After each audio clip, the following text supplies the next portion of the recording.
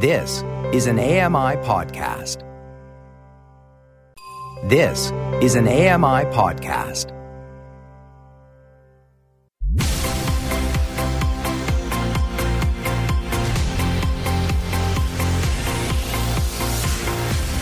Double Tap Canada. Welcome to Double Tap Canada. Oh, hang on, I didn't do it properly. Hello, hello, hello. Welcome to Double Tap Canada. Yes, it is I, Stephen Scott. Never confused. I've got Sean Priest with me here, over there somewhere. Hello, Sean, how are you? Are you confused? I'm always confused. You can't start the show without the three hellos. It's tradition. Sorry, I do apologise. Okay. Tradition was broken. Oh, do you know what? The whole world's broken. Get over it. Okay. Blimey. That's the tone of today's show, then. And Tim Schwartz is over there somewhere. Are you awake today, Tim? I am awake. I am here, but what is this? It is I, Stephen Scott. This isn't Game of Thrones. What was that? Excuse me. It is I, Stephen Scott. I'll have you know. And you are indeed you, or indeed whoever you choose to be. And that actually, Correct. That's an interesting point this week, because apparently, if you don't like your name, you can just change it. This is a thing that we learned this week, and it's going to be actually a major topic of discussion on our programme this week. Yeah, apparently, if you don't like your name, just change it. Now, in case you're thinking, what's he on about? Yep. Yes, that is what I'm thinking, yes. Has he finally gone over the edge? Is this the point where it all goes horribly wrong, a bit Bonnie and Clyde? Well, no. I'm actually talking about Google here. Google, which is going to be our main topic this week, they had a big conference, or having a big conference. It's called I.O. I don't know what I.O. means. Is it in-out? Let's just say yes and skip over it. Yes. Okay, because if it is, I'm out. So we'll just clarify which side I'm on this. But yeah, they've renamed a lot of their products because apparently people don't want Google in their homes.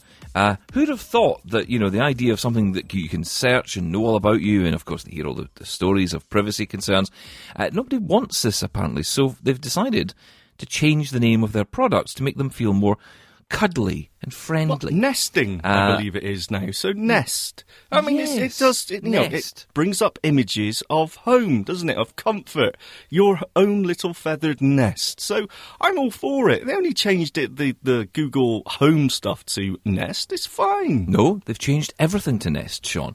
Do you know, honestly, Tim, does he watch anything? No, he doesn't pay attention to anything. No, they haven't. You haven't now got a Nest Pixel phone, have you? Okay, maybe not that. But No, but you have a Google Nest Assistant. hey, see? Yes, exactly. Okay, moving on. But they've changed the number of their products to Nest. I mean, look, that's not the biggest news of all. But, I think it's interesting. I think also, in some ways, it's a bit silly because this is a hard enough market for a lot of people to understand. And then you start bringing in new products with new names that people don't connect with Google. How does that work? I mean, so it doesn't mention Google at all. Do you even know what you're buying? I mean, a lot of people, how many people would have heard of Nest, really? Maybe that's the point. They don't want you to know that they're buying a Google product. Yeah, maybe it is, yeah. I actually think that's probably true. Yeah, I think that probably is. But anyway, the conference happened, and so, right, we're all rubbish, right? Because we were all supposed to sit down and watch it, and then we all forgot.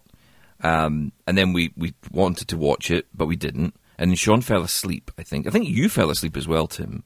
I mean, let's be clear on this. No, right, okay, now, come on now. Let's be absolutely clear on this. No fake news here.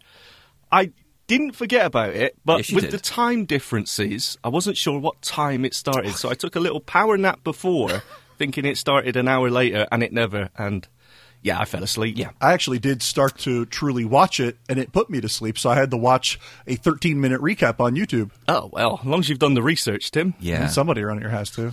I'll tell you something. I was a little bit surprised at it. Last year's one I remember was just awful. It was just boring. And actually, they had more toys to talk about then.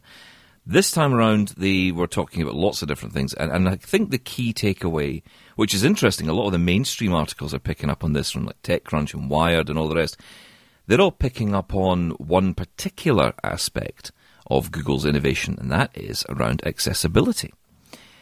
Which is great for us because they are looking at new ways to do things. Unfortunately, and this is not to discredit Google and what they're doing. I think what they've done is great.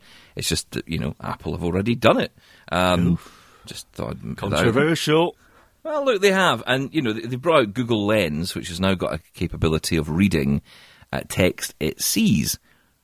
What, like Microsoft seeing AI or anything else? No. Now, come on now. Google Lens the Google event was amazing. It was exciting. No, it wasn't. No. You are wrong, sir. Let me tell you. The artificial...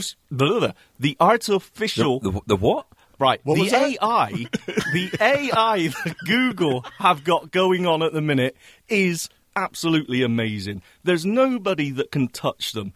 The live Nobody captioning... does it better.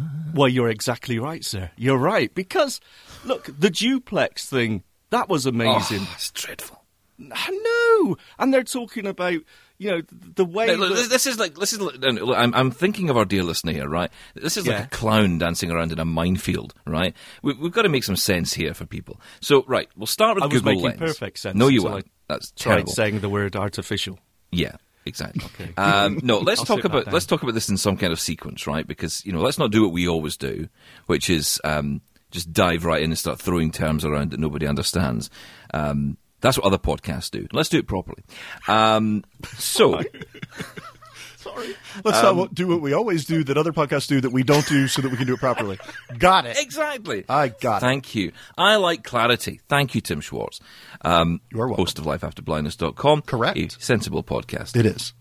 I just thought I'd put that out there because I would like Tim to come back next week. Thank you very much. And then is that audio thing you do, Sean? Was it audio pizza? I'm not Terrible. coming back. No, forget it. I'm not coming back.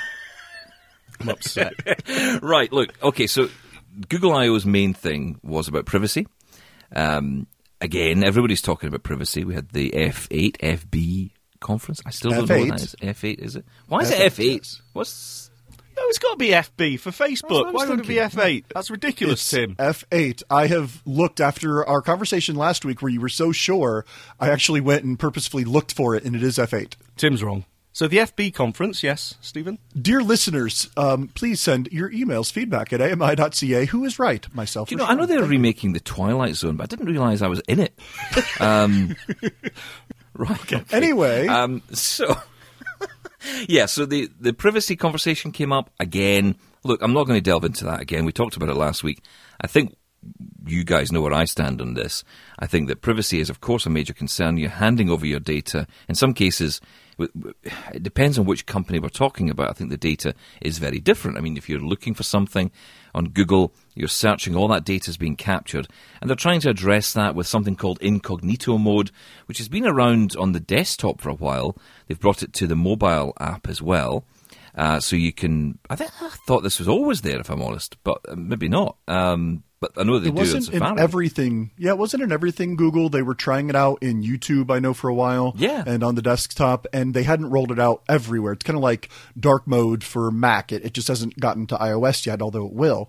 I think in all seriousness, privacy and security should be a high priority, especially for Google, because this last year or so, they've had issues with messages being hacked and photos being sent to people when they shouldn't have been, and your information being received when it shouldn't have been. And because they are arguably the best, biggest search engine out there, and they are collecting information like crazy left and right on everybody using their services, especially their ads platform, they have to get privacy and security right. That is a major part of their business model, especially when it comes to ads. So they have to get it right. And yes, they did take a shot at over the bow of Facebook and Apple.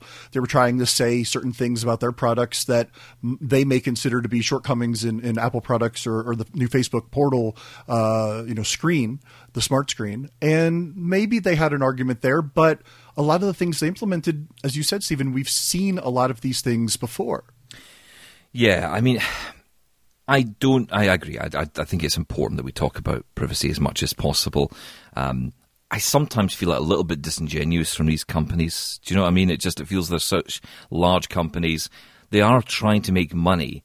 And part of that making money, especially Facebook, I mean, look, we've got to be honest here. Facebook's whole business model is about collecting your data and then selling on the basis of that, not necessarily the data itself, but selling advertising to you based on your data. Which obviously means somewhere they've got to kind of look inside the box and go, what does he like? Oh, right, okay. How else can you rig an election? That's Oh, wow. Whoa, it's gone there already. Right, okay. There's nothing wrong with that business model, by the way, as long as they're transparent about it, and that's exactly the same business model. the business model of rigging elections? Sorry, let's move away from that. Full stop. Oh, well, you said there was nothing wrong with it. I just wanted to clarify since Stephen likes clarity. Yeah. Google does exactly the same thing, and most of the other companies, apart from Apple, I think it's fair to say, it is based on that ad revenue. But that's the interesting thing about Apple in some ways, that who knows what's really going on inside that spaceship in California, right? But I think it's fair to say that there are probably more concerns about privacy because there's less data gathering by Apple in some ways. They don't have the kind of products yet that kind of seek out a lot of your data. And that was one of the things I was reading about last week, actually, how Apple, because they don't do that, they are quite keen to try and keep as much information, as much as your private information on you as possible. Like, for example, your fingerprint on your phone or your Face ID, all of that is locked inside the phone. It doesn't go to servers or anything else. Apple Pay is seen as far more secure. I was trying to explain this to someone the other day. They're happy to... this bamboozles me, and this is... A lot of it is down to us as people, and I don't want to go through this all again, but just this one point. A friend of mine, he says to me this week, I don't use any of that Apple Pay nonsense. Can't be bothered with it. You don't know what's happening with all this stuff. Where's my card number going? I do it the old-fashioned way. I like to call up the company and tell them over a phone my number and details. And oftentimes, I remember my wife doing this. Yeah, exactly. My wife was doing this once. She had the window open. She's sitting on a chair at the window, and she's reading out her card. Right, it's 4932. And someone standing outside, well, they're not, but, someone could be standing outside with a notepad going, oh, right, thanks a lot, that's great, I've got all your details, I know exactly where you live because I'm looking at your house. So, yeah, great, that's me, that's your identity. Exactly. Gone.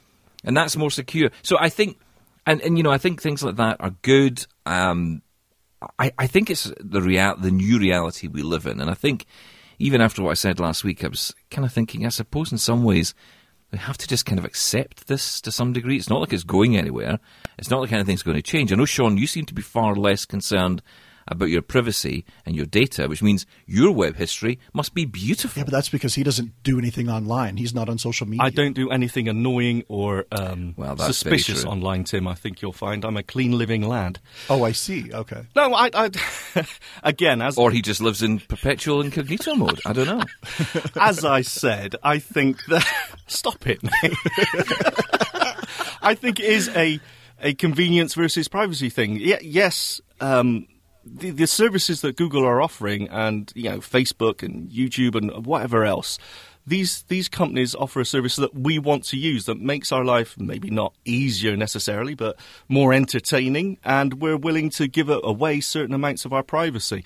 As long as the companies are transparent with what they're doing with that, then it's purely our decision whether we're okay with that.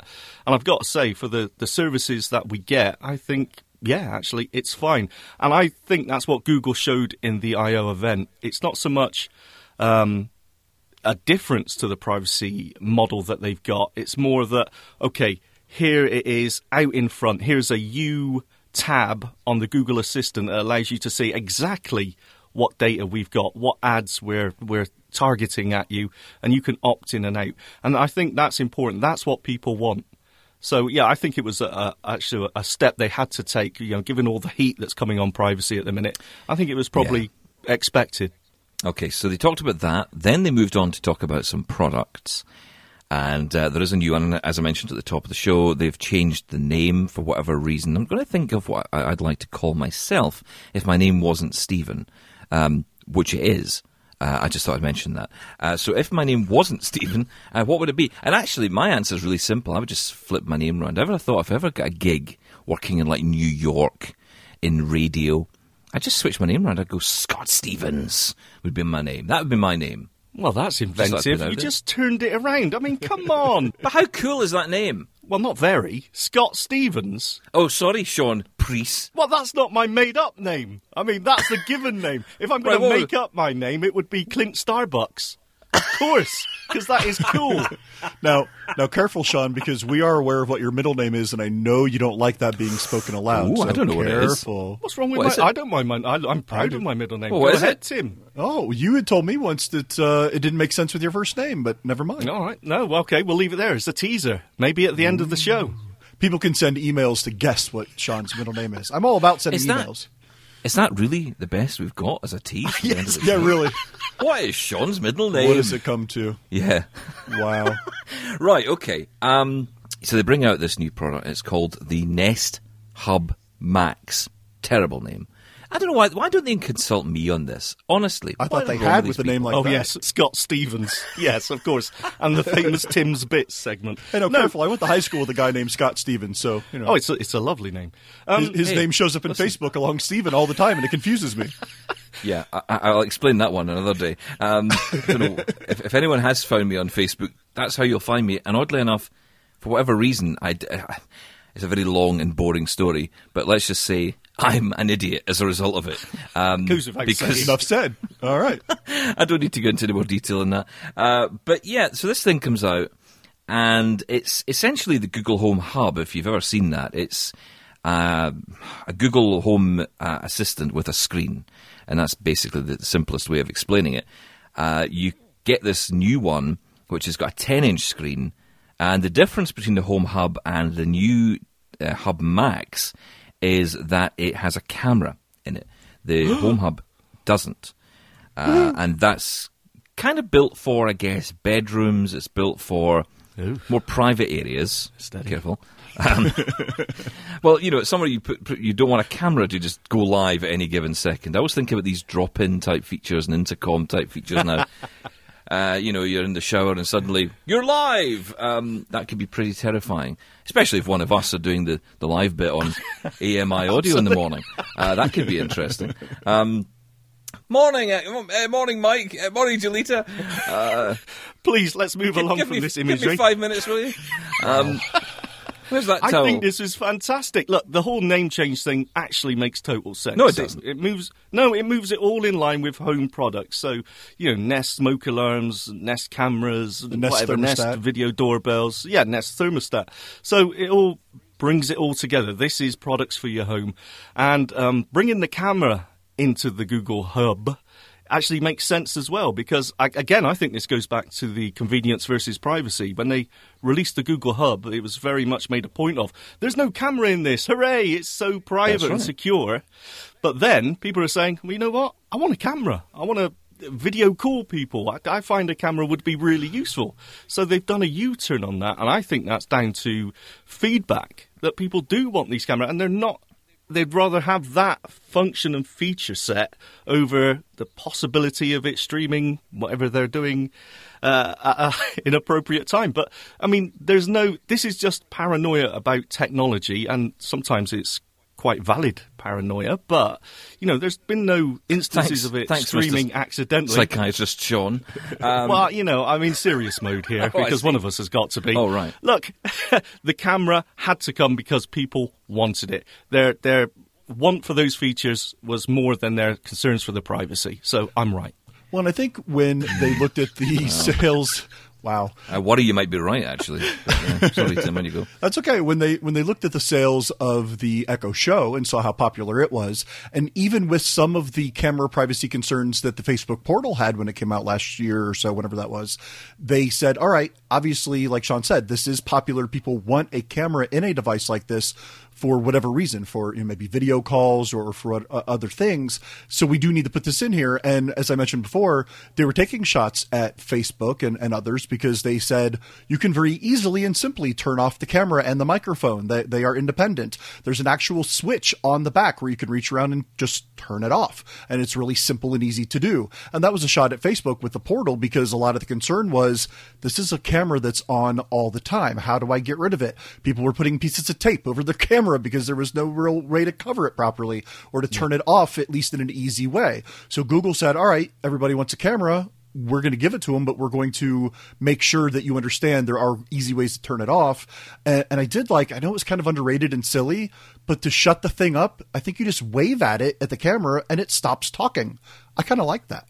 Yeah, I wish we had that feature. Waving I'm at each waving other. at you, Stephen. Our listener wishes they had that feature, trust me. No, I think that's good because you kind of put your hand up to it, don't you? And it just says, right, enough, and it gets the point. Talk to the hand. Yeah, I like that. I do like that. And it's a feature, actually, that I tried on another product, which I'll be talking about next week, a specialist piece of kit. So that kind of stuff's already out there, which is good. I had it first, just saying. But anyway, so yeah, what am I on about? So the Nest Hub Max is out, or will be coming out. It is going to be $229. They're dropping the price down to $129 for the other one, for the Home Hub, which is the smaller one. It's 7 inches, but doesn't have the camera. I will say one thing, and based on my experience and others' experience I was reading last night, which kind of comforted me in some ways, the accessibility on this is not great. Oh, no, really? Yeah, who'd have thought? But the Home Hub is sadly not brilliant. It does have Chrome Vox on it. I wasn't being sarcastic, by the way. You were actually meaning that? I actually mean that. I thought the accessibility would be fine on it, to be honest. Okay, so it's got Chrome Vox, very limited version of it. All it's really doing is telling you again in a different voice what you've just heard from the assistant, because the assistant will speak to you and tell you things. However, if you say, what's the weather, then, or what's the weather for the next few days, it might tell you the first day, but the rest of the information would be on screen. So you can run your finger over that, and all of that is accessible. That's great. The issues are where they've not labelled images properly, which seems insane. Absolutely. So you've got a situation where you turn it on, and it says, hi, I'm Google Assistant, and then goes, 314968447.png / and you're like, what? And you get a lot of that because it just doesn't understand what it's got in front of it. It's displaying. That's a picture of the sun. Yeah. Yeah. Or a rain I have no idea what that. I have no idea what that .png file is. One day I will find out. But yeah, so there's things like that are going on with it.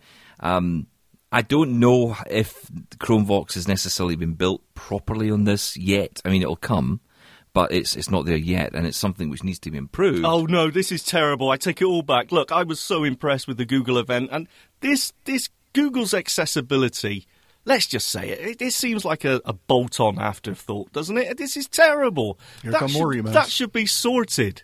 Why is that so bad where we are? They've got their I can't say it, artificial intelligence being, I'm not saying it again, being able to call people up and make appointments, but they can't label images. It's terrible and disgusting. There, I've said it. Well, with as exceptional maybe a little extreme. No, Maybe. not at all. Not where we're at now. Google are making all these huge leaps and advances, yet they cannot get basic accessibility down on a new product. It's terrible. You know, I do have to kind of agree with Sean, because with the exceptional way that they talk about Google Lens and how it can detect objects and text and give you all this contextual information, you would think that they could build that technology in, very similar to how we spoke about Microsoft Seeing AI being on the desktop and things like that, being able to detect what is in an image. Why can't they implement that into this device and have the assistant voice just say, turn on a feature that says turn on description mode for the blind or something, and have it just describe an image when it comes up? You don't need Chrome Vox for that. So they have the ability, they have the technology. Why not use it in that way? Look, to try and be fair to Google here, I think that the issue is that they are a huge company. Accessibility is a small part of it, no doubt, and that means it's a small team of people. I'm not defending it, but what I'm saying is that Apple's I think a big company, Amazon's a big company. Amazon finally recently made their app accessible. Their other products are accessible. We know what Apple's done. Microsoft is going way and above and beyond accessibility things right now. I don't know if big company is really a reason. Oof. Stephen, that was you, okay, Tom. but I'm not defending them. I'm just saying. Boo. What I'm saying is that I think that I'm a roundabout way. I'm just trying to say I don't think they've quite got their house in order on accessibility yet. Right? That's what I'm trying to say in a very nice way. Yes, but how long do you need? I'm not saying it's good. I'm not saying it's You well are. done That's them. exactly Well, what you're congratulations, you've screwed up. I'm not saying that. What I'm saying is it's just terrible. I agree. Well done, Stephen. Thank you. So they brought out a new phone, you say, Stephen? A new phone, you yes. say? They brought out a new phone, I say. I am, indeed. What? Yes, so the new phone, Google Pixel 3a. Terrible name. Again, come to me, guys. I'm here. Look, I'm just sitting here. I could come up with better ideas than this. When you're looking for analogies and great names, yes, the first person I think of is Stephen Scott.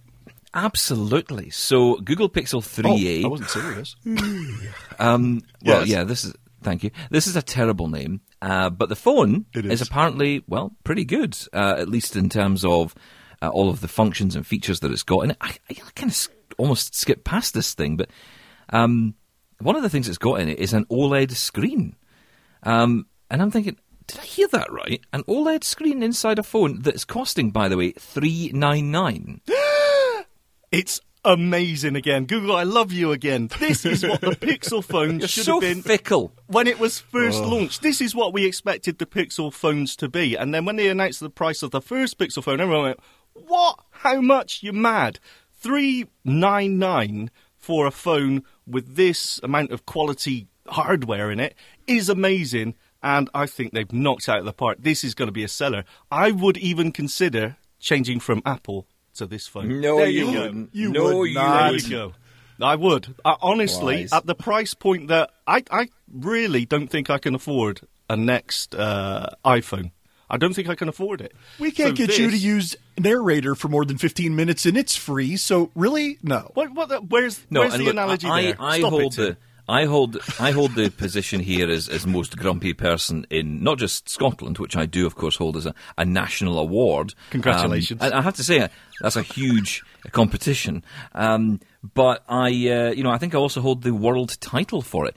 Now, if you decide to get yourself a Google Pixel phone, I can almost guarantee that you'll be the grumpiest man in the world. And we'll be up against each other in the Whoa. Hang on. For a man that switches OS and platforms and sides so often, you always love it for the first 2 weeks at least. Listen, I've got to keep up, guys. I've got to keep up. How are you getting on with that Samsung S10? Or that Pixel 3. Is it that Yeah, bad? you switch phones like you switch lunch buffets. Come on, Stephen. Excuse me. I don't change my lunch buffet.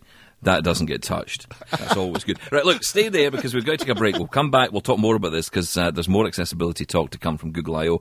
And there is other news out there, apparently. So we're going to get into that as well here on Double Tap Canada. Stay there. Wow. Double Tap Canada.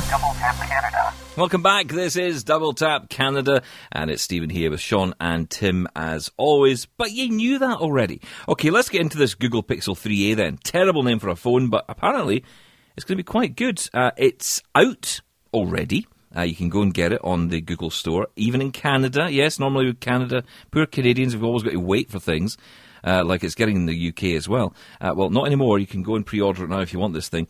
$399 is the price. Bargain. Apparently, it's got 64 gig storage inside, at least at that price. 5.6-inch screen. It's got night sight, which apparently means it can take better pictures than the iPhone XS. Just saying. Portrait mode, which is, where you take a picture and you can blur out the background if you want. Front and back camera on the portrait mode. Who cares? No one cares about cameras. Move on. Boo. Unlimited storage, high quality as well, with online unlimited storage. I sound like my dad when I say that. Also, there's an all-day adaptive battery and a Titan M security module. Right, I'm bored. But anyway, this does seem like a good phone for the money. The OLED screen is pretty impressive as well at that price. I'll be honest, I think if you're partially sighted and you've got enough vision to use a screen, OLED is probably the way to go. To get it at that price is pretty impressive. I think this is a good little phone. This could be the new iPhone SE replacement, possibly, especially with that kind of a screen at that price point. I was really shocked when they said this. They threw me off when the nice lady got up on stage and was talking all about foldable phone technology and how so many companies were doing it, and it's the wave of the future, and they're really proud about how companies are making folding phone technologies. And I'm like, really? And then they talked about this, and I'm like, okay, this is a little better, at least. It doesn't fold, thankfully. And at that price point, yeah, I don't know that I would make the switch as quickly as Sean is saying he would. But for that price, it's hard to argue against it. Well, look, I think Sean's point is actually a very important one. And for once, that is the case. Because, price is a big factor here. Price or priest? Oh, well, I mean, obviously both. But no, in this case, price is really, really important because a lot of people are thinking, I'd like a new phone, but I can't afford to spend all that money. I mean, you're signing up now for 3-year contracts. Yeah, exactly. And that's and it's a huge amount of money per month as well. It's not like, you take it over 3 years and it's like $10. No, it's, in some cases, people are up to almost $100, if not more than $100 a month for a contract, which is insane. So with all that in mind, that's a heck of a bill to take on. Whereas if you go out, and I think the idea here is that you would just buy this phone outright, and I think that's probably more feasible than ever you would be able to do with an iPhone, certainly. But I wonder if this is what Apple is kind of hiding up its sleeve for this year. No. Where there you go. The iPhone SE... Thank you. Well, the iPhone SE comes along, and they go, hey, you can have this for $399 or $450 because they always have to do one better. Is that better? Well, for them, yes. No, Apple doesn't do budget, no matter what. They don't care about it. They don't want it. It's all about the brand name and the brand image for them. So, no, never going to happen, I don't think. Let me put that little proviso. So wait, you don't think when they lowered the price of the SE last year or recently, and then last year they came out with that $300 iPad, that's not budget? No, that's educational. Okay. That's different. And they will. I have one of those $300 iPads. It's actually really nice. Well, that's because you're still learning. Listen, they're never going to bring out. No, it's because I barely get to use it because everybody else in my family takes it away. Yeah, you're supposed to buy 10 of them. That's the idea, I think, at that price point. They're not going to do the same thing with a phone, I don't think. Well, what was the closest they had was the 5C. That was a terrible phone that didn't really take off. It's not Apple's style. I don't think they'll do it. But I think there's a definite need for this and a gap in the market now. We've gone so far to the other end. We're talking, at least $1,000 for a phone now. I think that the time is right for one of these, and the price point is excellent. It's virtually the same as the Pixel 3. You get a plastic body instead. You lose wireless charging, which at the moment isn't, a great loss. Who cares? Yeah, exactly. A slightly slower processor that most people aren't going to notice anyway. So I think this has got to be a winner. Well, and as we've said before, with a Google phone, you're getting pure Android. You're going to get the newest Android. Although they did say at I.O. that they were trying to work on that fragmentation problem. They're aware that there is that issue, and depending on the phone you have, that you may not have a good or as best of an Android experience as you should have. So they are working on that, and I was glad to hear them address that. But having an actual Google phone does make that experience better. With all that being said, if the accessibility is absolutely terrible, then I'm going to throw it in the bin. True. So, okay, it's all right, that fine hang balance. on. It's not terrible. On the Pixel phone... Oh, here he is. On the Pixel phone, it's not terrible, right? In fact, it's improved a lot. I just think that the problem we all have is that we have been iPhone first, and we've been iPhone for a long time. I think it's difficult to make the switch and then not compare it back. Whereas if you're new to the whole world of accessibility and the whole world of smartphones, then you would probably find the Google experience great, and you might even not like the iPhone. Do you know what I mean? It depends where you arrive first. Absolutely, and we've had this argument before, and you're absolutely right. But if there's things that I cannot do on the Google phone purely because the TalkBack, or what do they call it now, the accessibility suite, isn't fully featured, then there's a problem. Even if you don't compare it, or even if you do compare it to iOS, there's a problem there. I do think the accessibility still needs some growing, some maturity to it. Yeah, I don't disagree with that, but I think I think it's doing the right thing. Oh, definitely. Yeah, they're going in the They're right going direction. the right direction with it, Yep, for sure. absolutely. So yeah, well, I'll be interested. I'm going to be amazed if you put your hand in your pocket to buy anything. So if you do, Yes. then great. Can we quickly go back to Google Lens, talking about Google accessibility, because there were some points on that which I thought were really, really good. If you want. Okay, I'll go into it. So, no, again, this does come down to artificial intelligence, and I'm not sure how tightly linked it is for accessibility, other than recognizing text and that whole OCR capability of it. But the Google Lens, so you could point it at a menu, was a demo they were giving, as a restaurant menu, and it would point out, let's gloss over, because I think we've talked about it before, the ability that it can translate this. So if you're looking at a menu in French, it will translate it to any language you like in real time, which is absolutely amazing. And the thing about this was that originally it was a visual thing, wasn't it? That you could hold it up, like you say, hold it up to a sign. Say it was like a road sign, and it was in French, and it said, stop traffic or whatever, stop traffic. Yeah, it's basically using augmented reality to change what you would see. Yes, it was called World Lens at that point, and Google bought it out. And it was one of those amazing magic demo showing apps, because it was amazing. Did it in real time, matched the font and everything. But by the by, so now the artificial intelligence gets involved in this, and it can actually show you what meals. I said it correctly. Well done. The meals. Thank you. The meals on that menu, which are popular, and it can tell you which people like, and it can show you reviews on those meals and show you pictures of those meals. So it's all dragging that information off the internet and bringing it in. It's almost like AR, if you like, but it's all about the real-time nature of it, the speed that it does it. You don't have to wait for something to load up. It's amazing. Now, if it can do that, I'm assuming it can also read it out, and move into the accessibility angle on it. The whole artificial intelligence they've got going on in the background now is amazing. We're talking Skynet. No, we're not. Let's not go crazy. No, I'm not saying that. But, I mean, it is getting to that point where, wow, this just works so well, and it works with reality so well. It's amazing. Well, let's put it to the test in reality and see how it goes. Demos are always amazing because they've been set up to look amazing. Good point. But how does it work in real life? Also, I think what is quite smart about this is that the size of the application that does all this work is very small, and that means they can put it onto older, well, not so much older, but less powered phones. So obviously this has been designed so it can be used on the new Pixel 3a. I think I'm right in saying a lot of this is available just on Pixel at the moment, or is it expanding out to other phones as well? Well, as far as I can make out, it will be coming across other phones as well, because Google Lens is available even on iOS, I think, isn't it? Well, it used to be. Yeah, it used to be. I know that a lot of the features they talked about were Pixel only initially. Yeah, and then they would develop out. Yep. Yeah. But okay, well, I'm interested to see how this works. I think it's a good idea. Again, it depends how it works in real life. I've got Seeing AI. I've got Be My Eyes for that real-time interaction if I really need it.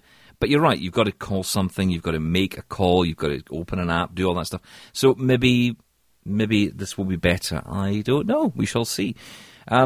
What else did they bring out? A lot of talk around hearing issues. And actually, I'm kind of glad to hear that there are other people getting in on the act on this. Lots of features, especially things like amplifying sound, which a lot of this was kind of in a lot of these phones already, maybe by another name, but these features are becoming more fully fledged. Kind of like a live listen equivalent as well coming to Google, which is quite good. Again, Samsung have already got that with their Galaxy Buds, something I'll be talking about soon. So, a lot of these features are coming. Some of them are already out there. And it's like I was reading the article about iOS 13 last week, and it was saying that, they're going to be developing these new apps, well, at least developing apps that are on iPad and transferring them over to the Mac. And, they're going to be developing new features into the devices, like in the watch, there's going to be all these new things. But the problem is they're trying to walk a line between, working with the developers so that they can make money and also just standing on top of all of the developers and doing it themselves. And, this is the challenge for a lot of these companies because there are a lot of these products already out there. I do like, though, that these kinds of accessibility features, like what's happening with Google Lens, is happening in a mainstream product. My only concern about Google, my always concern about Google is that someone, I think this is how it works, right? I think Margaret leaves one day in Google, whoever Margaret is, right? So Margaret's in charge of Google Lens, right? And she decides she's got a better job offer doing something else. And she leaves the company, and they go, all right, so what did Margaret do? Oh, she did Google Lens. We'll just shut that down. And then they move on to something else. Because, they stop more projects than they start. That's my only concern about Google. But anyway, look, we've talked about Google now for almost the entire show. Let's talk about something else, because Google are not the only ones who are getting into all of this, using the phone to do clever things, especially around health, which was something that did come up a lot at I.O. They mentioned about the features that now can detect, or not so much detect, but can work to help understand conditions like diabetic retinopathy, see early signs of that, using smartphones, but also the cameras inside are so powerful now. And iPhone have even got things like this as well. There's apps now. Go Check Kids is one I saw this week that Tim had mentioned to me. And this is being used to detect vision disorders in children. This kind of technology does make the difference, doesn't it? I mean, it's one thing to just use your phone to go on Facebook and maybe check your bank balance. But imagine if it was able to, through the technology in the camera, be able to identify if you had a sight problem. It's pretty impressive. It's amazing. Yeah, that type of technology is really amazing. And I think that's where we're going to go with a lot of this. All these companies are seeing that they can make a lot of money in that health realm. Apple has already been doing that, obviously, with Apple Watch and health and all that. And so why not have Google and other companies get on board with this? We've heard so many different things about what may come at WWDC next month with health and things that they're going to add to the watch and things like this, like you mentioned with the Go Check to check kids' vision, and what they did here at I.O. with diabetic retinopathy. This, to me, this is the future. This is what we want to see happen, especially with internet connections getting better over the next coming years, and processing power getting better. I'm fascinated by this. This is definitely amazing. I don't think it is just about making money either. Now we've got a convergence of all this technology, the cameras being as good as they are, and the artificial intelligence and the vision processing. I think it's, we could do something like this. Why not make that functionality available and give this feature to the world? Of course, it's a business, and it is, at the end of the day, all about the profit margin. But I think something like this isn't just purely a money-making thing. And it's definitely a good thing. You think there's lots of people in the world where they can't just ring up and make an appointment with an optician or ophthalmologist. So things like this are so important. Yeah, it's fantastic. Well, yeah, and there's, having an experience as I did back in 2013, I went over to Africa, and I had an opportunity to meet a lot of people there who clearly were in a position where they may have had access to some of the technology, but certainly had no access to basics, never mind education or even clean water, but going and getting an optician appointment would be impossible, because where's the optician? Yeah. And actually one of the guys I was with, he was an optician who was actually, his job was to go out to developing countries and just kind of travel around and just hope that he could meet people who might, need his help, which seems such an arbitrary way of doing it. Just wandering around a country in the vain hope that, I might bump into someone who's got a sight problem. But this changes that.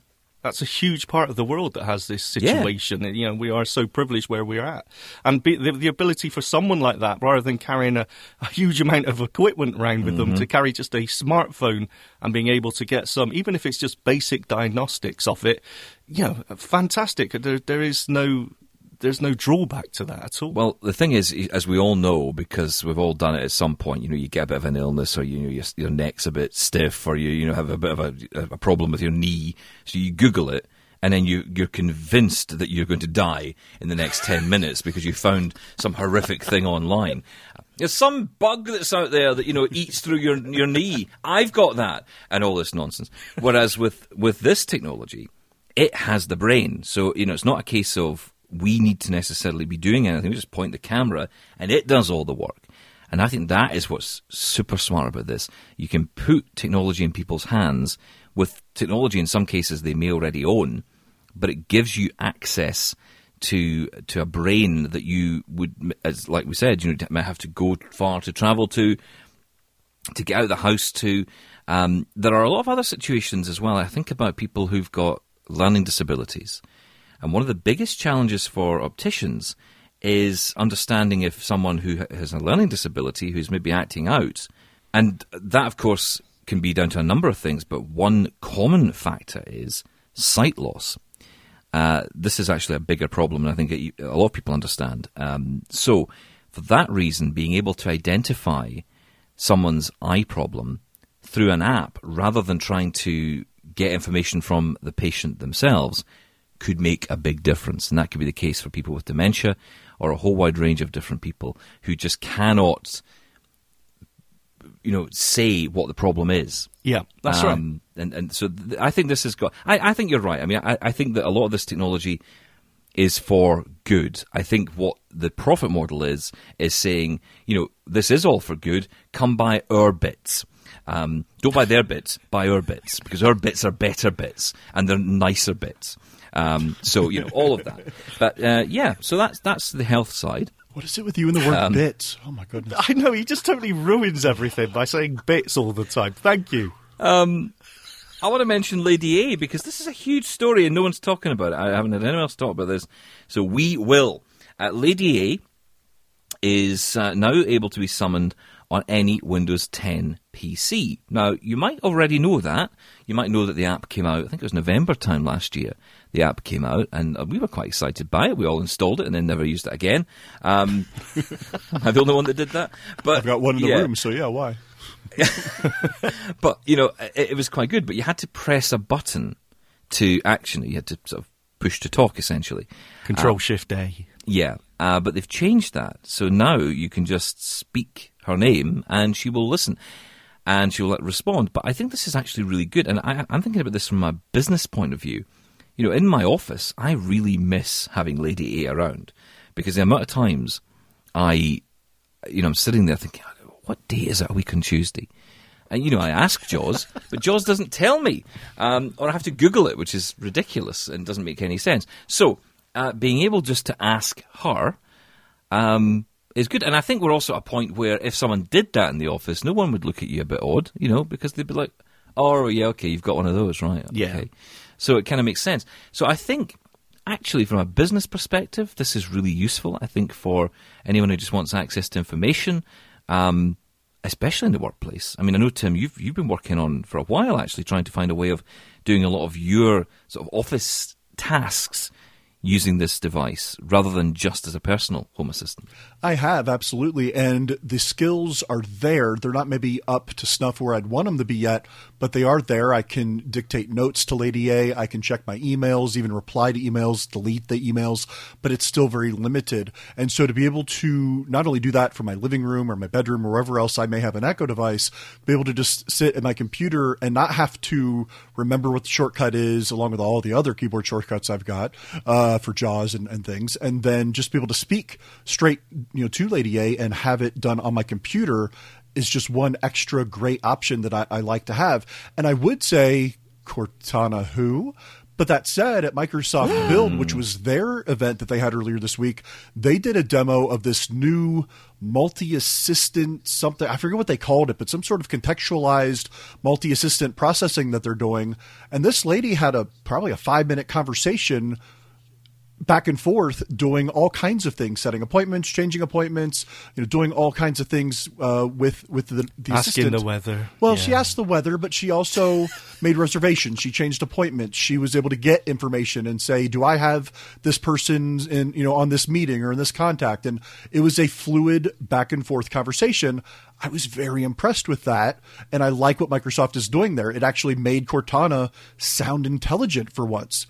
That said, being able to talk to Lady A like this directly in a Windows PC, Windows 10 PCs, I should say, to me, this is fantastic. I don't know that I would care about using Cortana now. Oh, that's a bit harsh. But yes, Cortana, you're dumped. You're out, love, because this Who uses it? But exactly. Exactly. Apart from it's quite good when you're doing the Windows 10 setup. I quite like it, actually. I think it's quite. Oh, so now it's now the I was going to say the screen reader, but it's the assistant you go to get to other assistants. Well, yeah, exactly. Like narrator.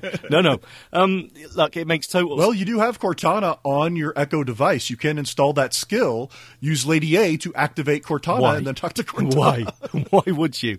I think Microsoft should just let's bin Cortana. Let's integrate Lady A directly into Windows, and that would be amazing. It's a win-win because we all love the Echo service, and now Amazon gets to how many million instances of Windows are there? You know, it's just everywhere now. So, yeah, Skynet again. Sorry. Just a quick one to mention. This is sad news to end on. It is indeed a major loss in the world of tech. I know many of us will mourn this day for the rest of our lives. WhatsApp is not going to be available on Microsoft's Windows mobile platform by the end of this year. Oh, well, how will we live? It's the end of days. There's a Windows mobile platform? Oh. Yeah, let's be honest. I thought they killed that off years ago. What, the phone or the app? No, the phone. I thought they killed off the Windows mobile platform a while ago. Apparently they're all coming off Windows smartphones from December, which is done for some of the other older and obsolete systems. Apparently it's already been withdrawn for Nokia Symbian. Wow. How will we survive? Nokia Series 40, BlackBerry. Oh, I tell you, this is a list of my history here. BlackBerry OS 10 as well. The Windows Phone operating system was launched back in 2010, which doesn't seem that long ago, and then died this year. Yeah, in January they killed it off. So, was it January? Wow. Yeah, but they never achieved any of the success of the other ones, obviously. So. But WhatsApp are already sad about it. Apparently, I love this as well. They are joining, or they were withdrawing support for Android versions 2.3.7. So if you're on Android 2.3.7, first of all, what's wrong with you? Get a new phone immediately. But also on the February 1st of next year, they'll be withdrawing iPhone iOS 7 support and older. Wow. Okay. 7? Wow. That's not too bad, I suppose. So there you go. Anyway. That is almost it from us. There is so much news kicking around and more events happening all the time. Do keep listening and do keep in touch with us as well. Tell us what your thoughts are on all of this. Feedback at ami.ca. On next week's show, we're going to be talking lots more about my new obsession, which is the Mac. I thought you were going to say DIY for a second. No, let's just say that particular midlife crisis has sailed, thankfully. I think the world may well be safe. But yes, no, I'm going to talk about the Mac next week because I am kind of back in love with it again, using it all the time, learning a new audio editing system at the moment as well. Not saying that you should do the same, Sean, but maybe you should. Going to talk about that. We're going to talk about all of the stuff that's happening on the world of Mac. Because, actually, like I said at the start of the year, I was not going to let it beat me. And then about 2 weeks later, I said, it's beaten me. I can't do it anymore. But now I feel like, actually, no, I've given it some more time. Found more shortcuts, and that's the key, I think, with Mac. If you can figure out how to move around the screen more quickly, some of the things that kind of annoy me about Mac, start to subside. Yeah. So I'm going to talk a bit about that on next week's program. And, I did mention earlier about the Samsung Galaxy Buds. I am going to do a review of those for the show because there are some really nice features in them. They're actually pretty decent. And I'd say they're better than AirPods in terms of air quality. Wow. Air quality, sound quality. Whoa. Air quality? Yeah, but air quality is so much better when I'm around. Wow. Yeah. But no, it's great. So we'll do a little review on those, and I'm sure Tim will have more bits for you. I will. I'm working on a couple of different things, so those will be coming up soon, yeah. And Sean? Nothing. Yeah. That's it. Thank you so much. Check out everything you want to know about the show at ami.ca. You can check out our podcast there as well. That's it from me. From you guys, goodbye. Thank you. My middle name is John. Bye. Thank you. Goodbye.